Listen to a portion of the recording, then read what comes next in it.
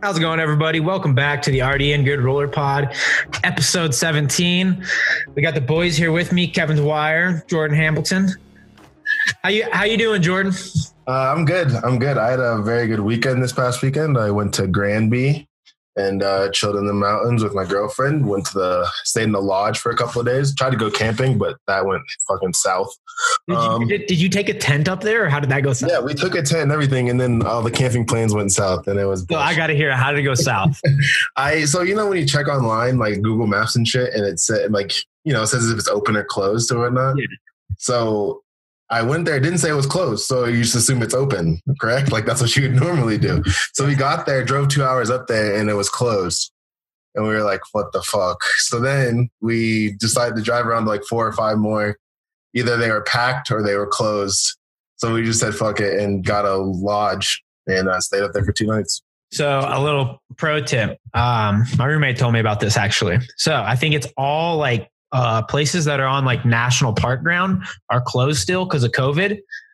All BLM, like Bureau of Land Management areas, are open. So you have to go to those areas and you can camp. So you went to, I think you just went to the wrong one, maybe. Yeah, that's exactly what it was. I just went so to you got a lodge after that? Yeah, so we just got to stay in the lodge for a couple of nights and hung out. It was good weekend. Wild. Well, Kev, how's it going with you, man? It's been a little bit of a whirlwind of a week, I guess. I moved last week back in with the folks, and then had my last like kind of weekend off, I guess, for a while because Skate City's opening on Wednesday. I got told this morning I'm going back to the Aurora rink, the original stomping grounds where all the boys Cougars. Pretty cool. Cougars, yeah. Coyotes. Cougars, Yotes, however you want to categorize yourself. But I'm happy to be joined by you fellas. I like to hear that. Well, so before we get into this pod, there's something we do need to talk about. Something going on in the world. Everyone knows what's going on. And I'm going to let Jordan take it over from here. I don't know if a lot of people know who Jordan is or have seen him around the rink, but Jordan, kind of explain your thoughts on this. I think it would be awesome to hear from you since, we have this platform and we're definitely going to use it. Yeah. Well, as you guys know, about 2 weeks ago, there was a disgusting video of a cop kneeling on the neck of an unarmed black man for about 9 minutes and killed him. Rest in peace, George Floyd. And through that whole thing, it kind of brought to the light of how racially unjust this country has been and is at the moment. And so I just wanted to talk and say that in the darkness of all of what's going on, it's beautiful that we're all trying to come together and raise light to the situation and get things going forward and having change happen. It's also kind of disturbing because it took for this to happen, this disgusting thing, for all of this to happen. And it's been going on for 400 plus years if you go back to slavery and shit.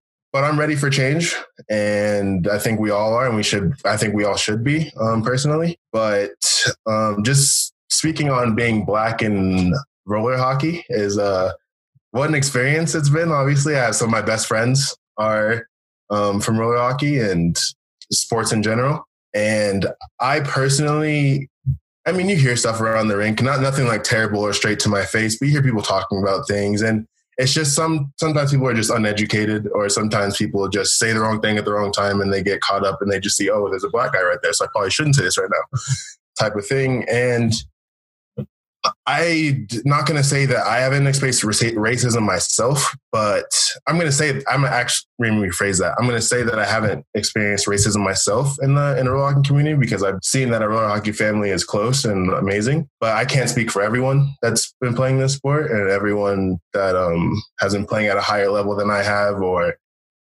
with different people or different kids that I have.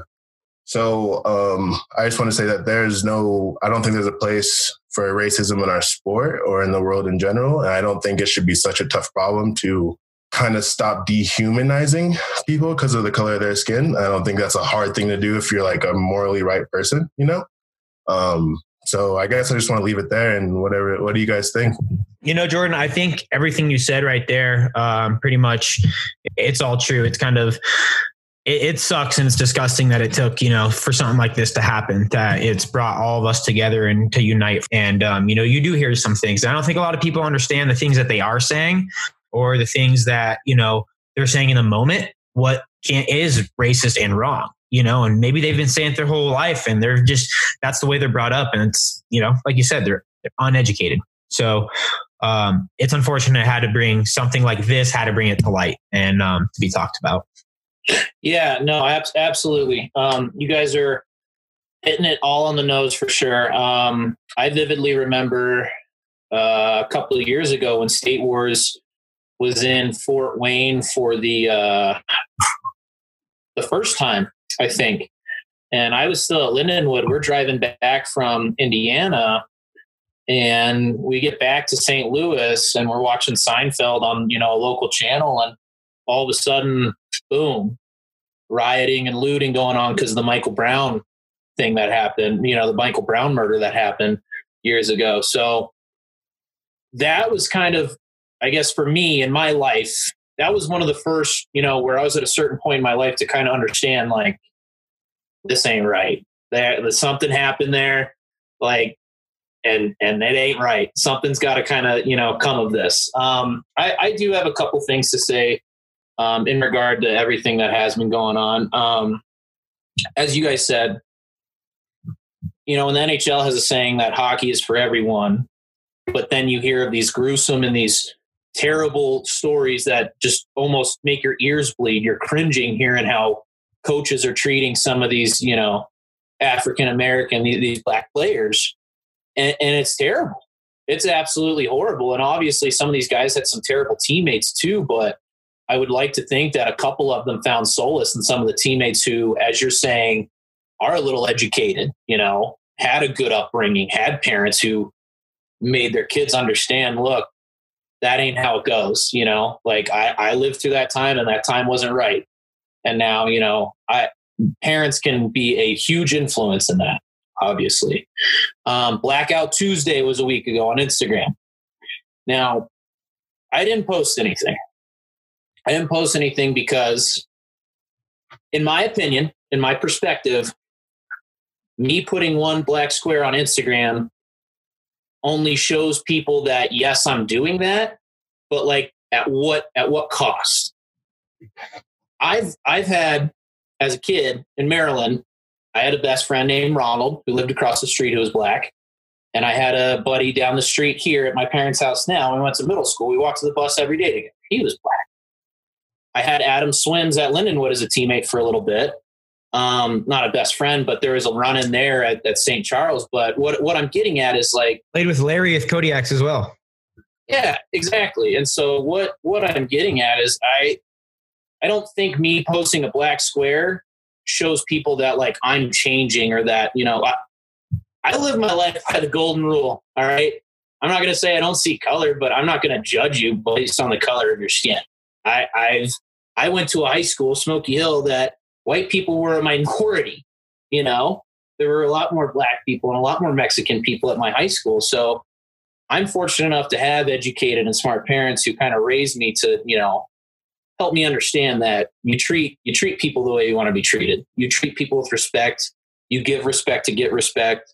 You have manners and you're polite. So that was just me. If people were like, why didn't Kevin post anything? It's like, that's fine. Because like, yes, things need to happen. But in my life, you can say silence is violence. But at the same time, I've never done anything that's like been going down that road. If that makes sense to you, Jordan, like yeah. I just don't feel the need to, I shouldn't even say afraid. That sounds a little insensitive, but I don't need to put something on Instagram to validate the way I think people should think of me. I can go to sleep at night knowing like I got one of my homies here, Jordan, I got my buddy Jimmy down the street. It's just, it's a part of life. Like, and the fact that people are, can't wrap their head around it or don't understand it. That's what's really sickening is people who don't think, anything's got to change. That's where, you kind of start getting a little nauseous a little bit. So that's my 2 cents in the matter, but absolutely top of the pecking order. There's no room in it for the world, or there's no room in the world for it, and there's no room in our sport for it either. Jordan, did you want to say something? Yeah, I was just gonna say when he said about like silence is violence, I don't want to say that it's so like you guys saw the Drew Brees thing a couple days ago and how. And again, this is a discussion. Obviously, I'm not trying to get into an argument. It's an open discussion, and we're lucky enough to have you here to kind of shed some light on us, Jordan. Yeah, Drew Brees, I think where I won't say he messed up because it's his opinion and whatnot. But when he didn't realize that he thought the protest was still about the military and all that. Well, that's not what it's been about from the very beginning. It had nothing to do with disrespecting troops or anything like that. That was the complete opposite. Not the complete opposite, but that was not what it was about. And so I think when you say silence is violence, or when you say it's not, or when it can be, or whatever, there's a point to where like you as a person can reach so many people that that have those same views as you, and you could change their mind or give them different insight and educate them. So when you said like you're not posting the black square, and I applaud because a lot of people that just posted it, and that's the only thing they've done for Black Lives Matter, for this whole movement, which is kind of also like whatever.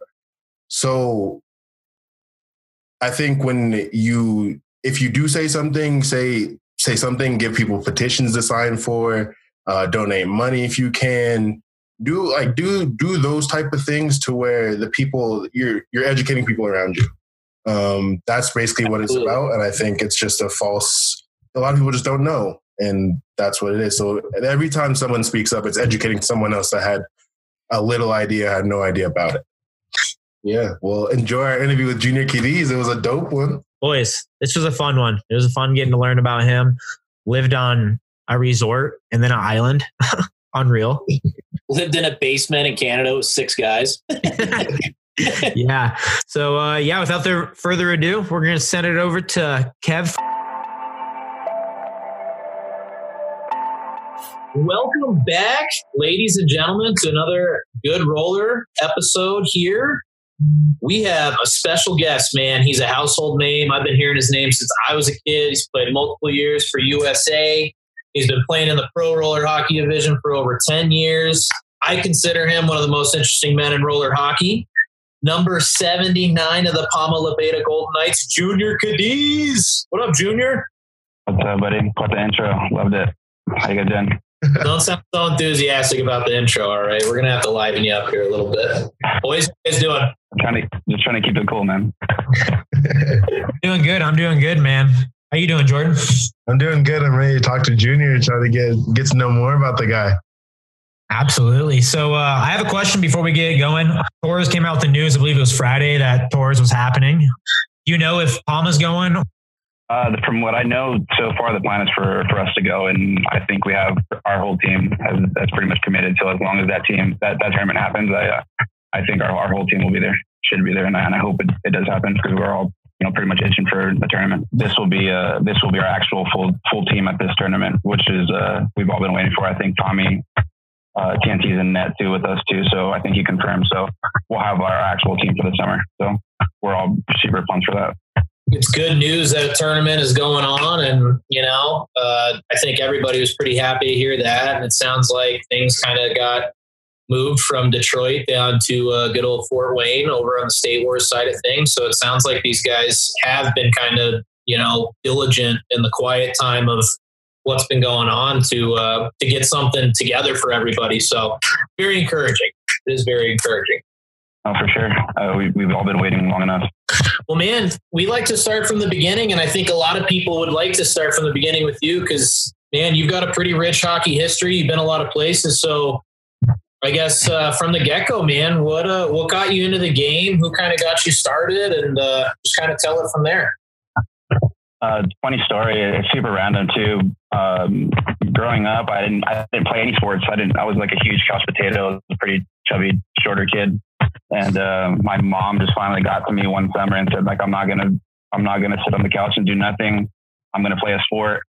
And I was watching TV at the time, and I was clicking through the channels. The next sport that came on was hockey. I was like, all right, I'll just play hockey this summer.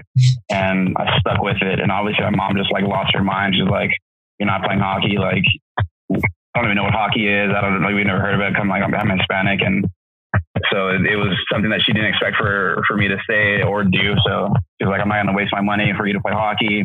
We're going to do something else. So she signed me up for karate. I did karate for like 2 weeks. I freaked out. I thought I was going to be breaking like karate boards, and I was like, I'm not doing karate. Like, this is just not for me. So she ended up signing me up for hockey, and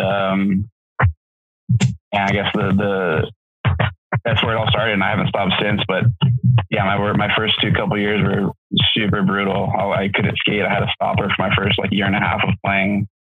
I wore my shin guards outside of my hockey pants and shoulder pads, the whole deal. It was pretty bad, but luckily I guess I enjoyed the sport that much, and I stuck with it. How old were you? I was 8 or 9. Wow, that's nuts. Yeah. Was there a time where like you were young like that and you just started playing and you wanted to quit, and your mom and your parents were like, come on, you're gonna get back into it? Or were you kind of like all gung-ho from the start? No, I think it was weird too, because like I said, like I wasn't good at all. Like I couldn't skate.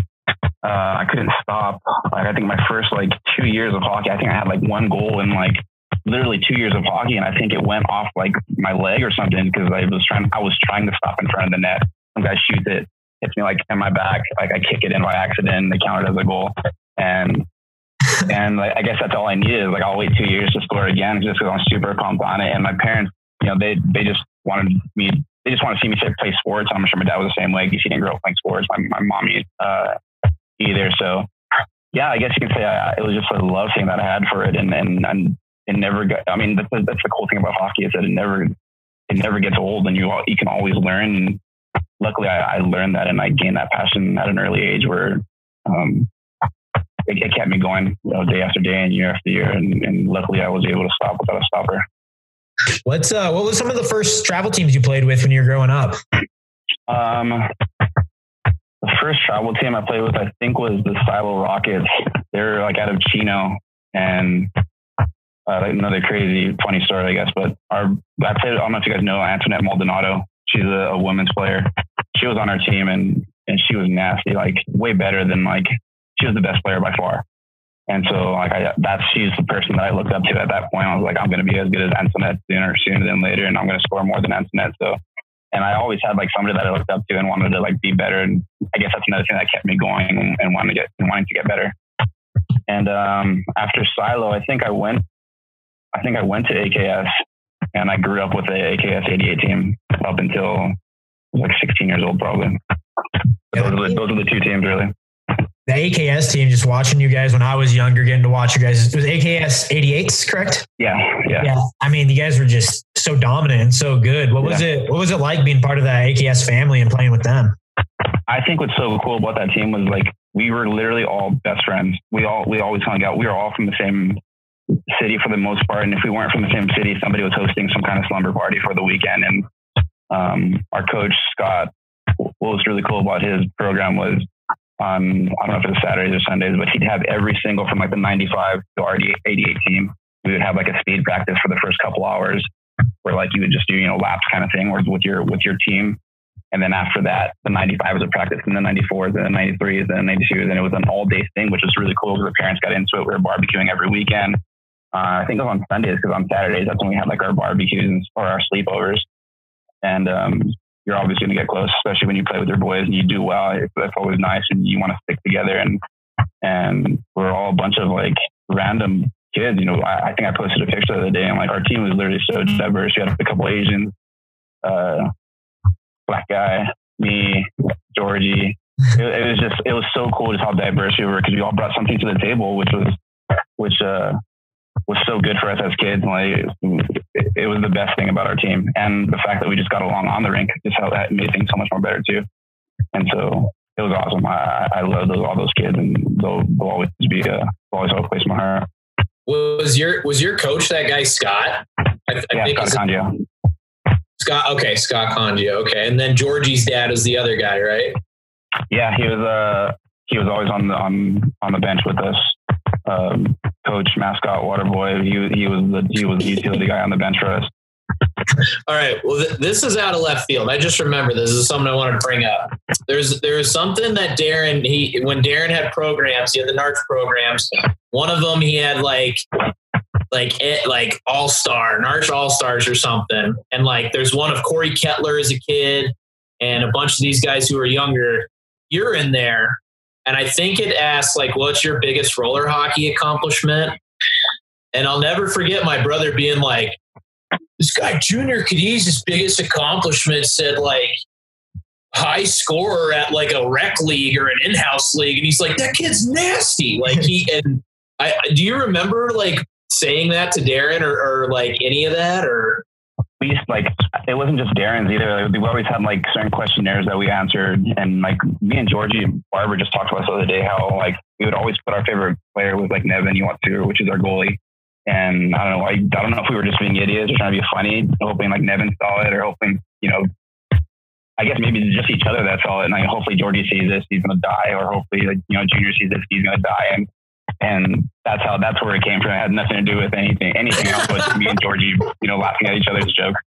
So, and it's just funny. We laughed at this literally 3 days ago. He sends me a screenshot of this and we talked about it. And, it's funny that I'm sure nobody else has any idea or any clue what,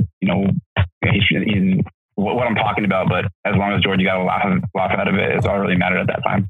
Well, that was like the first time that like I kind of like heard Junior Cadiz and heard your name. And my brother, him and our other buddy's older brother, they would go to winter nationals that were in like, Reno and in Vegas and stuff back when they were like in high school. And I think that was kind of when they started seeing you a little bit. And then we younger guys wouldn't be at the winter nationals. They'd be there at their high school. And so that's kind of like when I was in middle school is when I first started hearing your name and stuff. And so I remember that vividly. My brother was like beside himself that like this guy, Junior Cadiz, who's so good, said that his biggest accomplishment was like high scorer and like a in-house league or something like that. So yeah. I'm glad you remember that. That's hilarious. And Georgie Barber. I remember. Yeah, and I know that I remember the picture too. I have like long like Bieber hair at the time too. Yep. It was all part of the plan. I'm pretty sure Ethan said he wanted to be an astronaut when he grew up too. Yeah, Ethan. I mean, same thing. I'm sure he was just looking for a reaction out of somebody. Yeah, I thought he's always going to get it. Yeah, those are super cool. Yeah. They brought that back too. It's always fun. Everybody always wants to hear little questionnaires about people. Oh, absolutely. You played a little. As you were playing roller your whole life, you also played a little bit of ice, and you played in the MJAHL in Canada. Can you talk about that a little bit, or why did you switch to ice, or would you want to try it out? What's going on there? So I started my first year of ice was I want to say 14. I think 14 AA was my first year of ice, and I didn't play ice at all. Georgie had an ice team, and I want to say that they needed one more player, or else the team was going to fold. So he asked me if I wanted to play. I said, why not? And so I played, and luckily I did pretty well. The skating came, somewhat naturally, and it was obviously, edges that you work on like anything else. And then I stopped for a year, and then went straight to like the 16 AAA. And one of their coaches had like, I guess you can say, scouted me, really wanted me to play. So talked to my dad, and luckily I was able to play that year. And then we did all right. It was a good competition, and it was fun. And then the next year I was once again thinking about, wasn't sure if I wanted to play. I didn't grow up playing ice, and it was just something that I did, because the first year with Georgie, the second year, because like a coach was scouting me, and I thought, okay, well, I got to give this a chance at some point. And then I fell out of it again. And the next year, all of our boys came together to play in an 18 AAA team in Huntington Beach. And I was like, okay, well, I can't turn this opportunity down.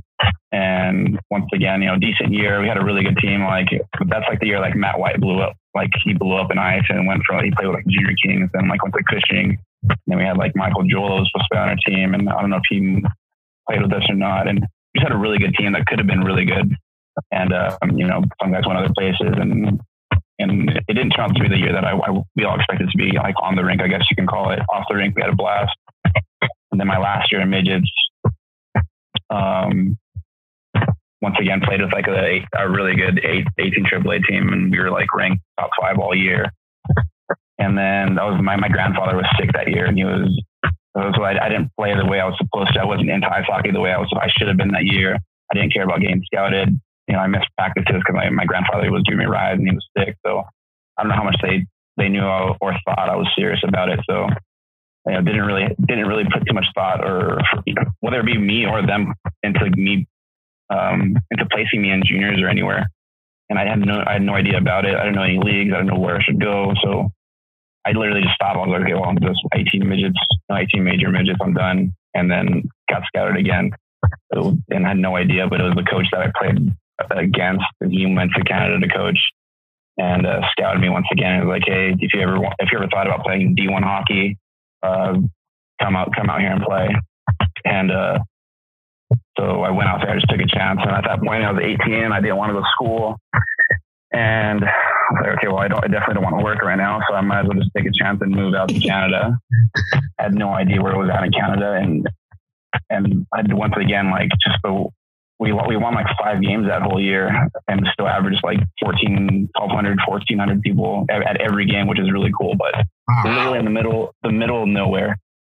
After games, we'd go to either McDonald's or like some random pizza spot. Those were like the 2 places to go where everybody hung out in the city. And lived in a basement with like 6 guys, and that was brutal because like I'm a pretty clean person, and we got snowed in all the time. It was like minus 30 like half the year. It was like their worst winter. They had like, I don't know, crazy amount of snow, which is like a crazy like culture shock for me. I was like, I played well too again, and then I was still getting scouted by a couple of schools. I was like, I'm over this. I don't want to play hockey. I don't want to move anymore. And then once again, got scouted by an actual D1, an assistant coach from a D1 school, and then was talking to a couple other schools after. So then I get scouted again to go to Wenatchee, and I played in the NA for a year. And then, had a really good year that year. And long story short, I was talking to a couple of schools, and it just got way too political. I hated like negotiating. I had no agent. I had no idea what I wanted, like money wise or school wise. I didn't want to go play at a school and then get messed around and then lose a scholarship, or just hate the school that I was playing for, or not like the team, or whatever the case is. So I was like, I'll just cut it quick and stop. And that was the end of my ice hockey career. So sorry, I rambled on a bit there. No, that was, pretty cool. I didn't know that, but did you stop playing hockey after that altogether then, with roller and ice? Yeah, I stopped for a year. I stopped that whole year. That year alone, like in my last year of ice, I was like, I think I just fell out of the love of hockey in general, because I didn't play any rollers. I was full-time ice, and I got pretty serious with it, like health-wise, and then it just didn't turn out the way that I wanted to. I was like, I'm just going to take a step back and figure out what I want to do with my life in general. And then got back into roller hockey because of Georgie again. Crazy, actually, now we think about it. Georgie got me back into it. So how did he get you back into playing again? The following summer, they were having a USA tryout for Fierce, and Georgie told me about it, told me to come with him, and I ended up making the team. And so ever since then, I haven't stopped. That's how like Europe started for me, and I haven't stopped playing ever since, until like a couple years ago, where I stopped playing in Europe too. Okay, nice. Well, that's a thank you, Georgie Barber, for bringing Junior back into the roller hockey world and hockey world. It's nice to have him. Yeah, I never told him actually to his face, so hopefully he does hear it. And thank you, Georgie. I wouldn't be here. Well, we're kind of like splitting it up now, I guess. We want to like get into Europe a little bit and kind of like the start of your pro stuff, but you just kind of said that like that was the start, or like early on then is kind of when you went over to Europe to play, right? Yeah, it was literally right after that World that we played in. We did really well and we won. And then I get home, and literally 2 days later, I have 3 messages from 2 teams from Spain and 1 team from Italy. So just for, even myself and for listeners, just like from that, what was kind of like, we're segueing into like European, play for you now. What did you end up doing with those 3 like messages that you had? I had asked all the coaches and about the cities. So then I just did random research on my own. I knew PJ Tallo. I played in Italy. So that and he told me that, a lot of those teams are not the most reliable and trustworthy when it comes to money every month. So that the Italy team just went out the window immediately. I knew one of the teams had a good reputation, I guess you can call it, which always had a pretty good team, because I'd see it or I'd see their Facebook or the coach tell me about it. And the other team had just moved up from the second division. The coach was telling me that, and it was in a city that was away from all other major cities. So it kind of made it pretty easy for me at that point to just go to the better team near a bigger city. And, luckily it was just a better deal in general. So it worked out that way. What team was that? Valladolid. It was right outside of Madrid. They're probably 2 hours from Madrid. Is that the team that Novak plays with right now? Yeah. The team they played for last year. Yeah. Okay. Did you know anyone on the team before you made the decision to, or? No, I knew nobody. Withon had went out there 2 years or so before, and I always talked to Withon about it. I always told him I wanted to do it, and luckily, talking to the coach, he allowed me to bring somebody else with me, and so Withon came with me that first year, and that was another thing too. The other teams didn't allow me. The other Spanish team at least wasn't allowing me to bring another player, and you always want to make that move when you have one of your buddies with you. It just makes everything about that transition so much more easier, which worked out because me and Withon, played together, and he had lived out there, and it just worked out perfectly. What was your favorite thing about playing in that league? At the time, I think my favorite thing about that year was just how much me and Withon just dominated. We played so well together at that time, and that I feel like that after that year is when the Spanish teams just started, bringing more imports and practicing a whole lot differently. Once they saw us, because that year we literally went undefeated the whole year until our last game. We had over 100 points in 15 games. We were winning games 6-7-1 on just us alone. We didn't even need the other line, I guess you can call it, because we were smoking everybody. We had the Czech national goalie, one of the best defenseman on the Czech team at the time too. So our line was literally stacked against teams and players that weren't playing the same hockey as we were. We were just on another level at that point. In the Spanish league, I guess there was one other team which had PJ Tallo on their team. They had a really good English goalie and then another player from Slovenia. I think that was really good, or Slovakia, one of the two. So they had a really good team. Other than that, it was pretty much a breeze, and it made it that much more fun too. Because we were having a blast on the rink. Winning's always cool, but we were just playing so well, and that's that's always so fun to do when you guys are having fun on the rink. And I guess even if we would have lost and we were playing that well, it still would have been fun. A lot of players talk about adjusting their game whenever they go over there. Did you and Withon ever have to adjust your game, or did you guys kind of play that style already, or what was that like? I think for me and Withon at that time, now it's a lot tougher because everybody's a whole lot better. People work harder now. There's rivalries now. The French don't want to lose to the Americans, or the Americans don't want to lose to the French, or whatever country it may be. And I know that's how it was for any of us. I hate losing in general, whether I'm in the States or in Spain or whatever country I'm in. So me and Withon were on that same page, and I don't know if we had to change our style, because we're pretty good in corners, and we're smaller guys that can skate pretty well. So it didn't make it that difficult at that time. But I can understand how now, especially now, how players are just better, and hockey is all constantly changing and getting better in most of those countries out there, which is really cool to see. So no, at that time it wasn't as difficult as maybe it might be. If I were to, over the years, it definitely got tougher and tougher. I used to always see you skiing halfway through your season when you were playing in, I think it was the French league. Did you live on a ski resort? I literally lived on a ski resort for 3 years. I can roll out of bed and 50 yards away from the ski lift. So what was that experience like? And what was that team name?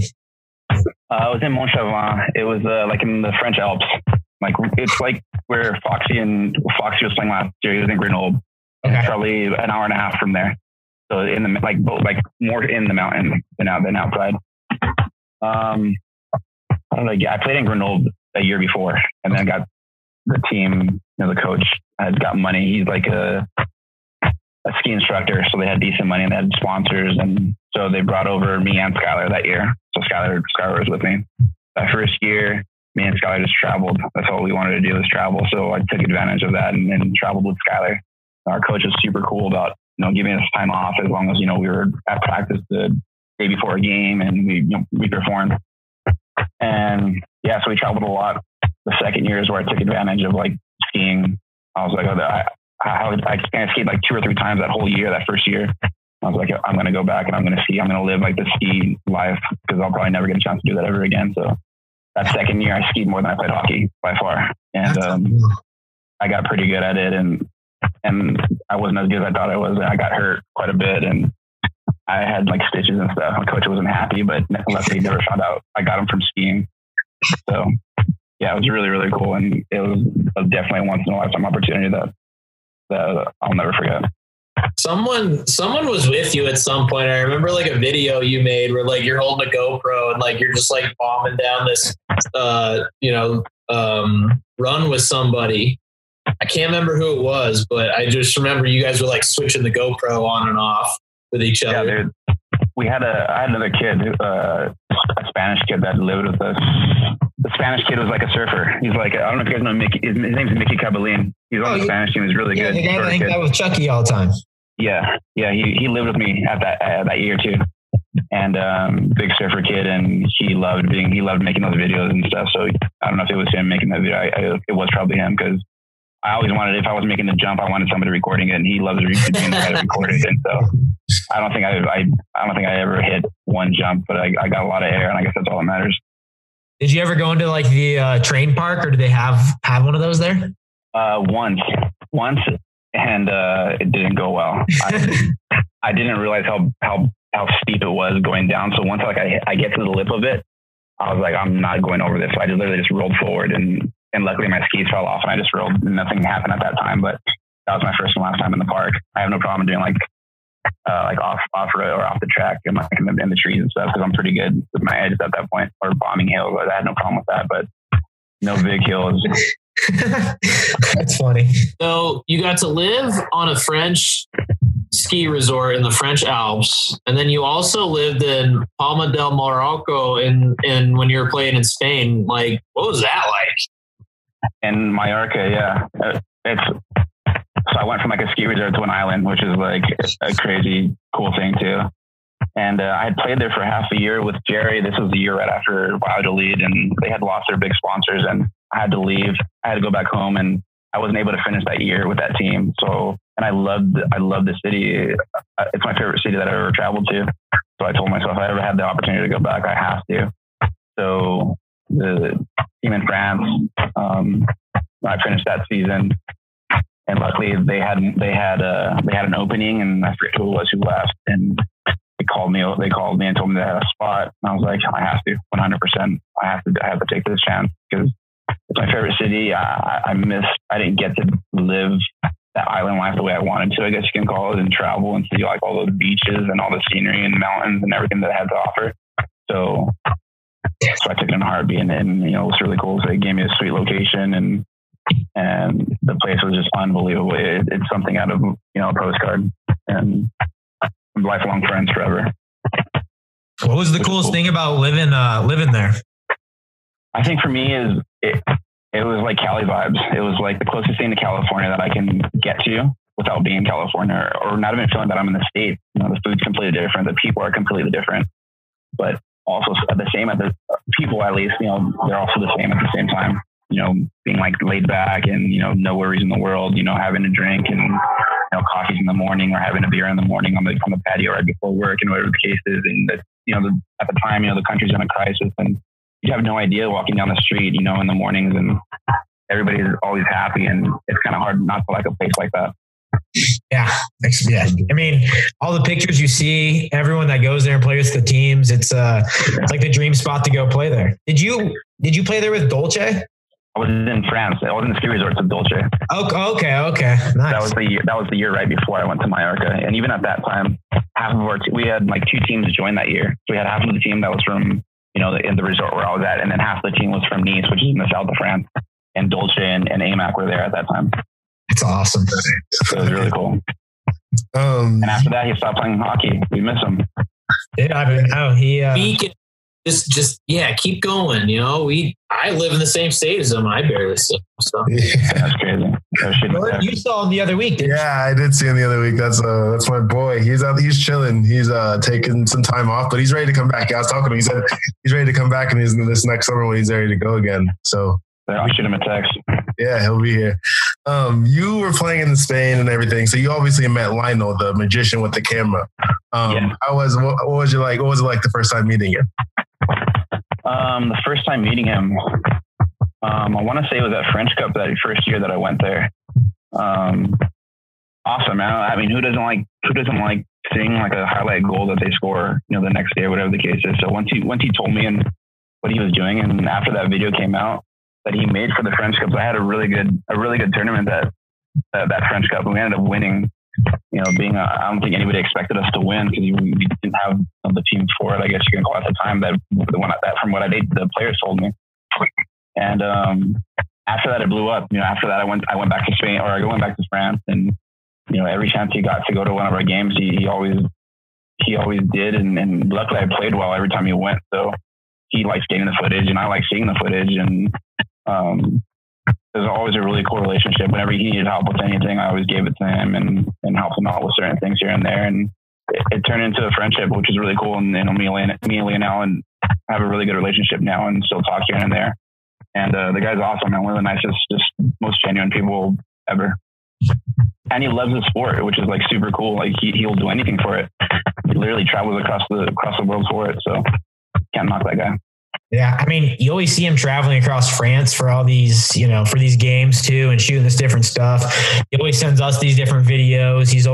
He does so much to promote the game, not just, you know, in France, but internationally for the French players when he's over here in the United States. You know, it's really cool. What I love about that guy is like, when you work at a tournament, I've worked at a couple, like it's a grind. Like at State Wars, I was a scorekeeper. Narch, I was doing camera shit for Darren up in the booth. And at Tours, I was doing a whole bunch of different things. That guy is always so happy when you see him. Just like you said, he loves the sport. And so whenever you see him, you're just like, what's up, Lionel? And he just has a big smile. He's like, hey, how's it going? And he loves having a conversation, and he loves what he does. And like, it rubs off on you. You're like, you might be tired at a day of your tournament, and then you like talk to him and you're like, dude, this guy flew like hours to get to California from France to be here for maybe 4 or 5 days. I'm complaining about being tired and playing games and being sore from flying from freaking Colorado to California. And Lionel's just over here like geeking, being able to get some sick footage for everybody. Like, he's just a happy guy, man. And what the sport needs, it rubs off on you a lot. It's true too. You know, there's people that, you know, like you said, people who will complain about it, and like they're like, you know, clicking on and off or clicking a button on a scoreboard or whatever the case is, and you know, Lionel's going through B-roll and getting footage literally 12 hours a day, and then editing all night, and you know, talk about a grind. And the guy, you know, he would do it for free because he has, you know, I've seen him do it. I've seen him, you know, literally. You know, his passion and what he wants out of it is just the acknowledgement from everybody else that he does what he does, and he gets good footage, which is, you know, all we can ask for at that point. And it's just so cool, man. You don't meet a lot of people like that. If we have any listeners who don't already, go follow Lionel at myFMT. I wanted to ask this question earlier, but what was the first team that you played pro with? The first pro team I played with, at the time, we were called Junior Mudcats. And it was like, they were called Junior Mudcats growing up. They're all 80, I want to say 85s, 86s. And, you know, they literally won every single tournament. And it's like the team that I wanted to play for. And luckily I got a chance to play. And they had a pro tournament locally, and they asked me to play. And I was like, I had just turned 17, I think. And I played the tournament, and then they asked me to play, you know, the year after, and I couldn't say no. You know, what was unfortunate is I had to leave the AKS boys, and that was really unfortunate. But it was just something that I wanted to do at the time for whatever reason. And yeah, that's how the whole story, the whole pro started for me. And then, we went from like Junior Mudcats to Militia to Reebok. And then, the team fell apart. They went different ways at that point. Yeah, we've had Chavo and we've had other people talk about Next Gen and how stack that team and how you guys, could you speak on the Next Gen team and like how that all split up or? I only played 2 tournaments with them. I think we only played, because I was on Palma the year before, I believe. The first year that they came together, I was on Palma. And then, after State Wars, I think it was, I think what's unfortunate too is it's still tough because we had like people that were in their prime for ice hockey, and it's tough for them to commit all year, all summer, when they don't know what's going to happen the next summer. They don't know where they're going to be. They don't know how much role they're going to be playing. So I think some people just, felt it wasn't right, and other people wanted to make other decisions. Other people want to play more roller hockey. Other people want to play less roller hockey. And once one person leaves, you don't want to be on a team that has random players every single tournament. So it was just best for us to just disband and go our own ways, because that's what some people wanted to do. Super unfortunate because we had a nasty team, but we had a blast, and the memories will still be there. And hopefully we made 30 and over or something to get on the next 35 and over. The next team. was that 2011? That was their first year. I couldn't tell. I have a terrible memory. It's probably around there though. Come on. That Next Gen had a team? Yeah. It was after that for sure. I think it was like if Next Gen had a team, it was. I don't remember. I think it was 2011 because that's when they had those like honeycomb and like the Hornety looking like logo on their uniforms. Well, we had when they played pro that year. That's the year. What was the year that Black Ice won? Black Ice won in 2014. So 2013 was the first year, I think, for Next Gen. Chavo was still like only 18 at that time, I think. Yeah, because their first tournament was it's the same year as when Worlds was in California. That was the first year that Next Gen came together. Well, like I mentioned, you've been on Team USA for a lot of years. So going back to like one of the first times, you got to do that was with George Barber. And that's when you kind of started going over to Europe. Representing Team USA for so many years, what was the Colombia experience like in 2013? That was that might have been one of the coolest experiences that had. I mean, I was there for hockey, but just being involved for opening ceremonies and making that lap around that track was the coolest thing ever that you can never relive unless you literally have a second chance to relive it, because 60,000, 70,000 people literally screaming and chanting the whole time. And you would think, there's like every squad is out there, every country's out there, but you think they're just cheering for you the whole time. And that's the way I felt, was everybody's just screaming for USA. That's why they're here. And, we lived it up too. It was super cool. It's like we would stop at some point. I don't think you're even supposed to, but we'll jump in the crowd and the crowd goes wild, and we take like some random like selfies with them. And they're just all about it. We wanted to take a couple laps, obviously, but they, one lap and you're off. And that was that. And then for us to go from like opening ceremonies to, I think we played Colombia the first game. Like it was like a round robin game. It was Colombia the next day, or whatever the first game was. And the place was sold out too. So super, super cool. The setup was really cool. The rink was really nice. It was big, and people were really nice. And the whole trip was just it was like seamless. It's just so easy. It flowed the whole time. We had so much fun. We had a great group of guys, and winning is always nice. What was the crowds like when you guys were playing like Colombia or even in the championship game?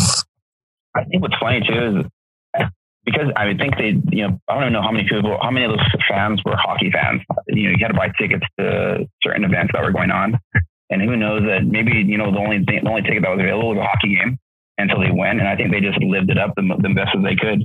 And I can't tell you that whole crowd was the same way, but that was the coolest thing, is everybody was just so pumped to be there. And I feel I feed off of energy, off of things like that. I don't hear much, but I definitely sense it and I feel it, and you vibe off that stuff. So it's an undescribable feeling. It's crazy. What was your favorite moment about that trip there? It had to be the opening ceremonies, or the last night winning. That's always cool. We were on the rink for a while too. The fans were still there. We jump on the boards and like all the fans want to take pictures with like our flag and stuff. And you see the picture still. Facebook brings it up, and the memories are still there. And it's crazy. Did you guys have a security guard or a security guard? The whole time. Yeah. The guys like with AK-47s, and I completely forgot about that. That a little bit, yeah, because people don't know. I remember Ronnie B telling me shit about Colombia like years ago, and I was like, "What?" Yeah. Right. Like right when we get into the security is obviously pretty strict, but we get to our hotel and they tell right when we check in, they tell us, you don't go anywhere by yourself. You don't go anywhere without security. And we're thinking, okay, security guard. But no, these guys are full on army guys with AK-47s. They for every two of you, there's 2 bodyguards. And that was the case. And at that point, I don't think anybody wants to leave anywhere. So they're thinking, okay, well, I'm not going to walk across the street, with the bodyguards, because what does that even mean? Like, that's just so sketchy to begin with. So it wasn't happening. And even like when people wanted to go like buy a water or buy a Gatorade or whatever the case is, or dinner or food or snack or something, I don't think anybody went out with complete confidence the whole time. It's just, but you have to, and you need the experience, and you want to say that you did it. So, we all did it at some point. But yeah, not I don't think it'll ever happen again by that much. That's wild. In 2018, you and Rinkrat had one of the most astonishing runs, I guess, in recent like road hockey history. How was that? And did you think that you were going to win the whole time, or how did you guys feel going through the round robin and playoffs? For me, I guess at this point, I go into every tournament thinking I want to win and I'm going to win. And so to me, I guess it wasn't a complete shock. I didn't expect us to do that well, deep down, I guess, honestly, but you're part of teams that come together at the right time, and we came together at the right time. So that's, once the playoffs started for us, we had that first game against the Mudcats, because we were down a couple goals even. I think it was like 3-1 or something, and we came back and we won 5-3 or 5-4 or something like that. I was like, okay, well, this is just, the ball is just rolling right now. And then like we scored a quick goal against Palma, and they had like a 4-on-2 that they didn't score on, and it's like, okay, well, this ball, it just keeps on rolling for us. And we went into the championship the same way. And another cool thing about it is like we hung out every single night. You're part of teams, especially like with the Rinkrat team. We had guys from Michigan, we had guys from other places. So you're not sure at that point if you guys are all going to go to dinner together, have a drink together every single night. And luckily we did. Dan was really good about getting dinners going, and everybody bought into it and came to it, and that obviously helps out with chemistry and just bonding in general. And yeah, and the Black Ice game happens, and another crazy game. But things were just going for us. The ball was rolling for me and Ethan, and Tommy played out of his mind. And yeah, glad I was a part of it, and glad it happened, because I think all of us like to see other teams win, and I'm glad I was a part of it, and we were able to beat Black Ice. You're watching that championship game. It kind of just seemed like the older guys, you, Ethan, TNT, Walk, you just kind of kicked it into a different gear and took over. And it was like, oh wow, don't count them out. And that was one of the best games, funnest games to watch. No, it's true. I think everybody knows, you don't play run and gun against teams anymore. Like it's just not going to happen, because it can go either way. And Mercy you can go down 3, go 4 goals in a matter of no time, especially against most of these top teams with a lot of good players. And we knew that we had, especially it's huge scoring that first goal. We knew we had to slow it down at that point. So, and luckily we did. Luckily Tommy was on his game, and luckily we all bought in. We had Hardy, blocking 14, 15 shots in that game, and Ross and Barry playing out of their minds, and like Mayhew, stepping it up and, making simple plays, and everybody did what they were supposed to do. And, that's literally what it takes to win a championship nowadays, is you need everything to click at the right time. And it did for us, luckily. If I may, I'll walk you through my Sunday that day. Lose to Black Ice that morning after being tied 0-0 for 75% of the game. And then took a couple of the fellas to one of my favorite watering holes because it's right by Lindenwood. We went to Lloyd and Harry's. I was supposed to come back and do a little like color for like commentary during those games. I didn't make it back on time, and there was no way I was getting up there. Going back, Rink Rat has beat the Mudcats, I think, in the first round the last 3 years at State Wars. I think it's like the last 3 years Rink Rat and the Mudcats have met in round one of the Palma playoffs. And when you guys beat Palma that day, I was in the far corner of the rec box. So I was actually sitting with Phelps, and Mr. Nyjar was down there. Mike Nyjar was down there. And the game ended, I think it was 4-2. And I just remember looking at Mr. Nyjar and watching him, and he just like was sitting there and just like took a big deep breath and like sighed and just like turned and started walking. Like he was like, you could tell he was like frazzled, but he was like, just like, I can't do anything about it. And then I had to go to Tommy Bruce's and go to sleep for a while. So that was a Sunday. That was a fun Sunday, basically. But you missed the best game? Yeah, I missed the best game. I didn't see it until like a year later, basically. Jeez. I know that that our homie here, Junior's got some nice wristwear from Jordan from that game. I did. Yeah, it was sweet. I'm a big watch guy too, so that was huge. I can get a little bling gun. Yeah, I love my Jordan Wood watch. It's cool. They're really cool. So I don't think we've ever had this chance to ask you this. We've talked to Ethan about it, but speaking about Rink Rat and Palma, after winning Palma Pro with Rink Rat, you made a change over to play with Palma, and I know you kind of played with them in the pro series before. What made that change? Well, a couple years. I was gonna make the switch the year before I even played with that year that I won with Rink Rat. I was gonna leave the year before, and talking with Dan and Ethan and Walk, they told me they want more year, and so I ended up doing that. But I always had a close relationship with Sabraj and Mike and all the Nyjars and everybody from Palma, and Sabraj would give me little jabs on coming back, and same thing with Travis. So it was always in the back of my mind. It was always an option that I had there, luckily. And it's like one of those, like a perfect storm kind of thing, where we were able to. I would rather make that if I had the two options. I'd rather win. Be able to beat them and then make that switch rather than lose to them and be like, okay, well, can I come play with you guys? It's just better. For me, it was like it made that switch that much more easier for me, I guess you can call it. And so I did. And that was that. And I think Ethan walking, everybody understood that it wasn't. I didn't catch them off guard, or it wasn't a surprise to them. I don't think. Yeah, and then it wasn't just hockey at that point. Other things came into play too. With work, and I'm in the real estate business too. So it's easier to do business or to ask questions or to get tips when you're playing with the team. And Mike likes that. Mike likes that. Mike's knowing that you're part of the squad, and he's willing to help out that much more at that point. So it was a little bit more than hockey, and not that it had to do with one thing more than the next, but there's a few reasons why.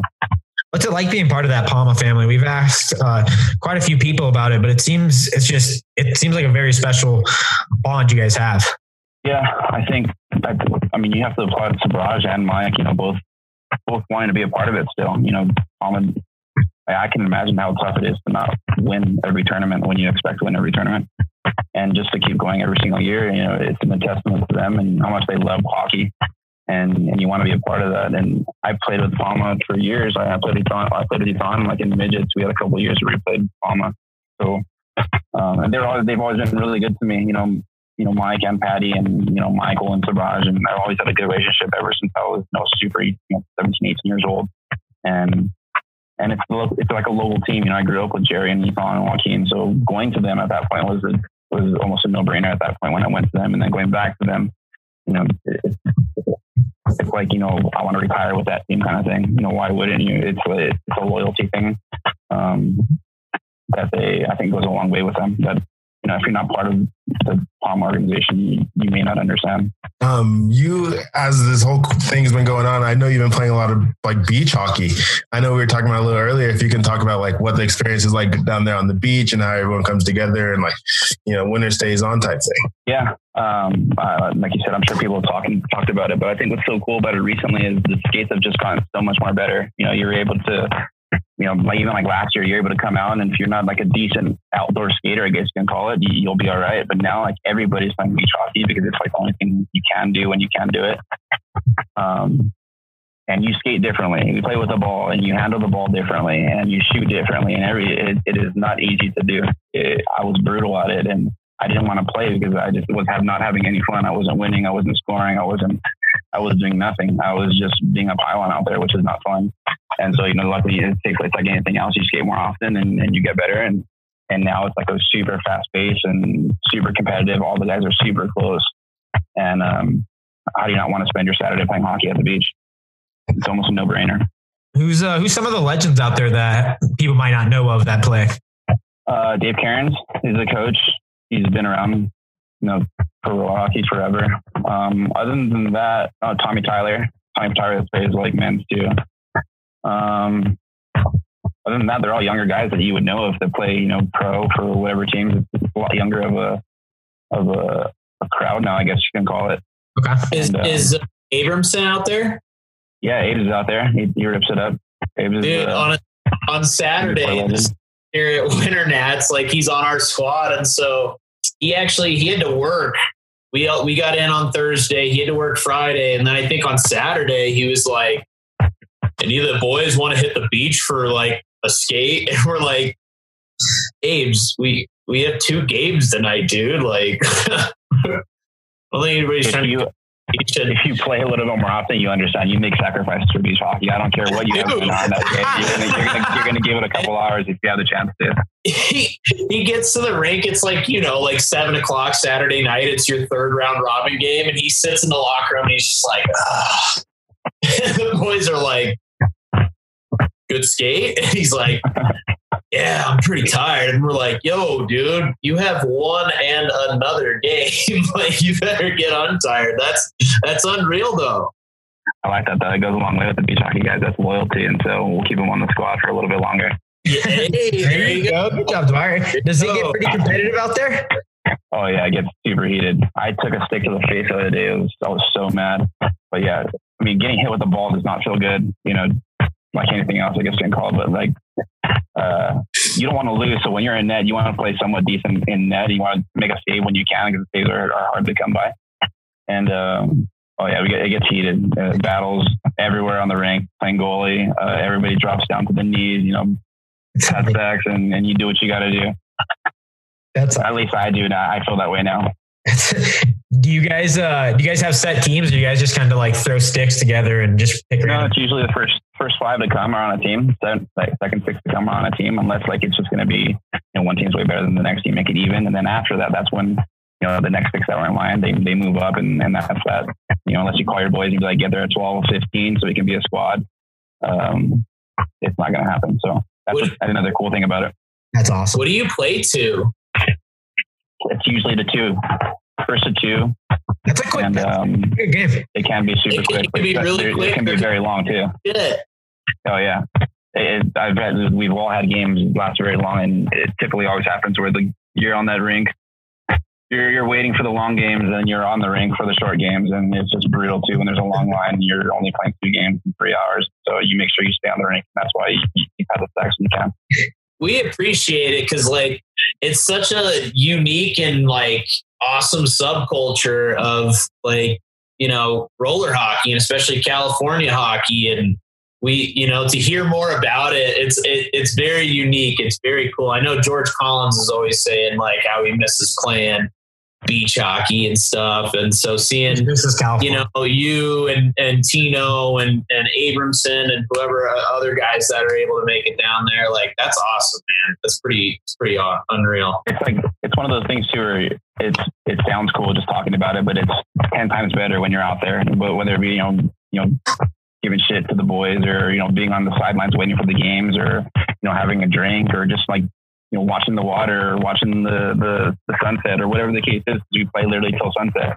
So it's like a whole day experience, which it's one thing to play hockey, for a game and have a good time, but it's one thing to be playing hockey all day at the beach with the boys, having drinks and, shooting the shit and literally having a Saturday for yourself. And it's the best thing ever. So whenever you guys get a chance, you definitely have to come out and live it up for yourself.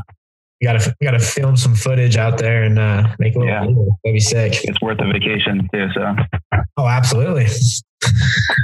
Well, man, you played USA a lot of years, and I just, personally, I'm just gonna touch on, you're a savvy vet when it comes to that. You've been on the team consistently year after year, and I personally really appreciated the fact that I hit you up and you're like, yeah, I'll be out there early. Like, let me know when you land. And, we coordinated stuff. I was able to meet you at the rink and then was able to stay at Marcus Fajardo, correct? Is that correct? Yeah. I heard you had a problem with it. Getting a lot of static for not pronouncing that correctly, but Marcus. Yeah, exactly. Him and we'll figure it out. Don't worry. And it was just, it just speaks to like how you understand how kind of things go. Like, I'm sure when you were younger, you had your first USA experiences. You had a couple older guys take you under your wing. And I think, a couple of years ago when we were playing on Team Breakaway in Tampa is when I was telling you how much I wanted it. And you got a video of me doing push-ups and some footwork in the parking lot. I think we should send that to Rob so he can get it on the story. I mean, if you want it, I got it. If you want it, I got it. Send it. So funny. Yeah, he sent it. Hilarious. No, it's pretty good. It worked out. It paid off. You made the squad. That is true. Just Rob, Jordan, listeners, just imagine for me, like Krogman and Novak, who get each other going already. And I think our buddy Rossi, I can't remember who else, but Junior and like one or two others at a bar, just like Novak and Junior at a bar together. Like, just imagine that. Just imagine. And so, sounds like a great time. It was a fun weekend in Tampa, man. We came up short. We lost the black ice, but like, it was a really fun weekend in Tampa. We were staying at like some unreal resort. I could like, yeah, sweet. Dude, like only 4 or 5 the rink. Like, it was sick. It was awesome. It was a good time. And yeah, we came up short, but that tournament was so much fun. It was like a super last minute thing for, I don't know if it was for everybody, but for myself it was, but we had a solid squad and we obviously had a lot of fun. So I guess that's all that matters. Adam Steele, got to throw Adam Steele out there, hooked it up. He was trying to do breakaway sports for a little bit. I don't think it lasted, but Adam Steele, got to throw him out there a little bit. But man, you knew Barcelona. Like, that was what was nuts, is like that first night I was with you, you're like, yo, what was the Irish bar's name? George Payne. George Payne. Is that the one we went to? George Payne with the blackout tray? Yeah. Yeah, with chicken tenders and blackout tray, €22, shot of Jameson, €11. So do the math. You're not getting a shot of whiskey. You're getting a blackout tray. It's impossible not to say no to it, though. If you enjoy a little bit of alcohol, that's what you're getting every single time. You have this nickname. Is it jalapeno or just, yeah? Where did that come from? When did you get that nickname? So I don't remember exactly what happened during this day, but it was Whitey. It was Matt who he said, I don't recall. You'd have to ask him, but he made some kind of side comment and he had called me jalapeno on a stick. And for whatever, I wish I remembered the story. If you want confirmation, you have to ask him for it. But ever since then, like that whole next gen time with them, that's what he called me, and then it stuck with me. And I guess that's just who I am now. The jalapeno. Yeah, I'll take it. I mean, you've been playing pro and you've played everywhere. Who's one of your favorite players that you've got to play with in your career? I think what's so cool, and I've literally played with everybody. You can talk about this, Torfley, Turn Blue. There's just so many players, and I played with Travis, I played with Ethan, I played with Whitey and Terry and Thomas, and you name the top forwards. I've played with them at some point, in whatever tournament. So it's impossible, but if I had to pick one or two players, it has to be Ethan and Travis, just because we play so well together, and they're on my team now, and they're sick. I mean, those are two of the best players to play with. They see the game so well, and every time that you play with those two, you guys have unreal chemistry together. No matter who you guys are playing, it's a treat to watch. It's awesome. It makes it that much more better too. I mean, it's always fun to play with somebody that you connect with, and I've always connected with both of them, so it's hard not to pick them on my top two. Nice. Well, as we wrap this up, you've been involved in a lot of hockey. What's your favorite pro ship that you've won to date? A pro tournament in the States?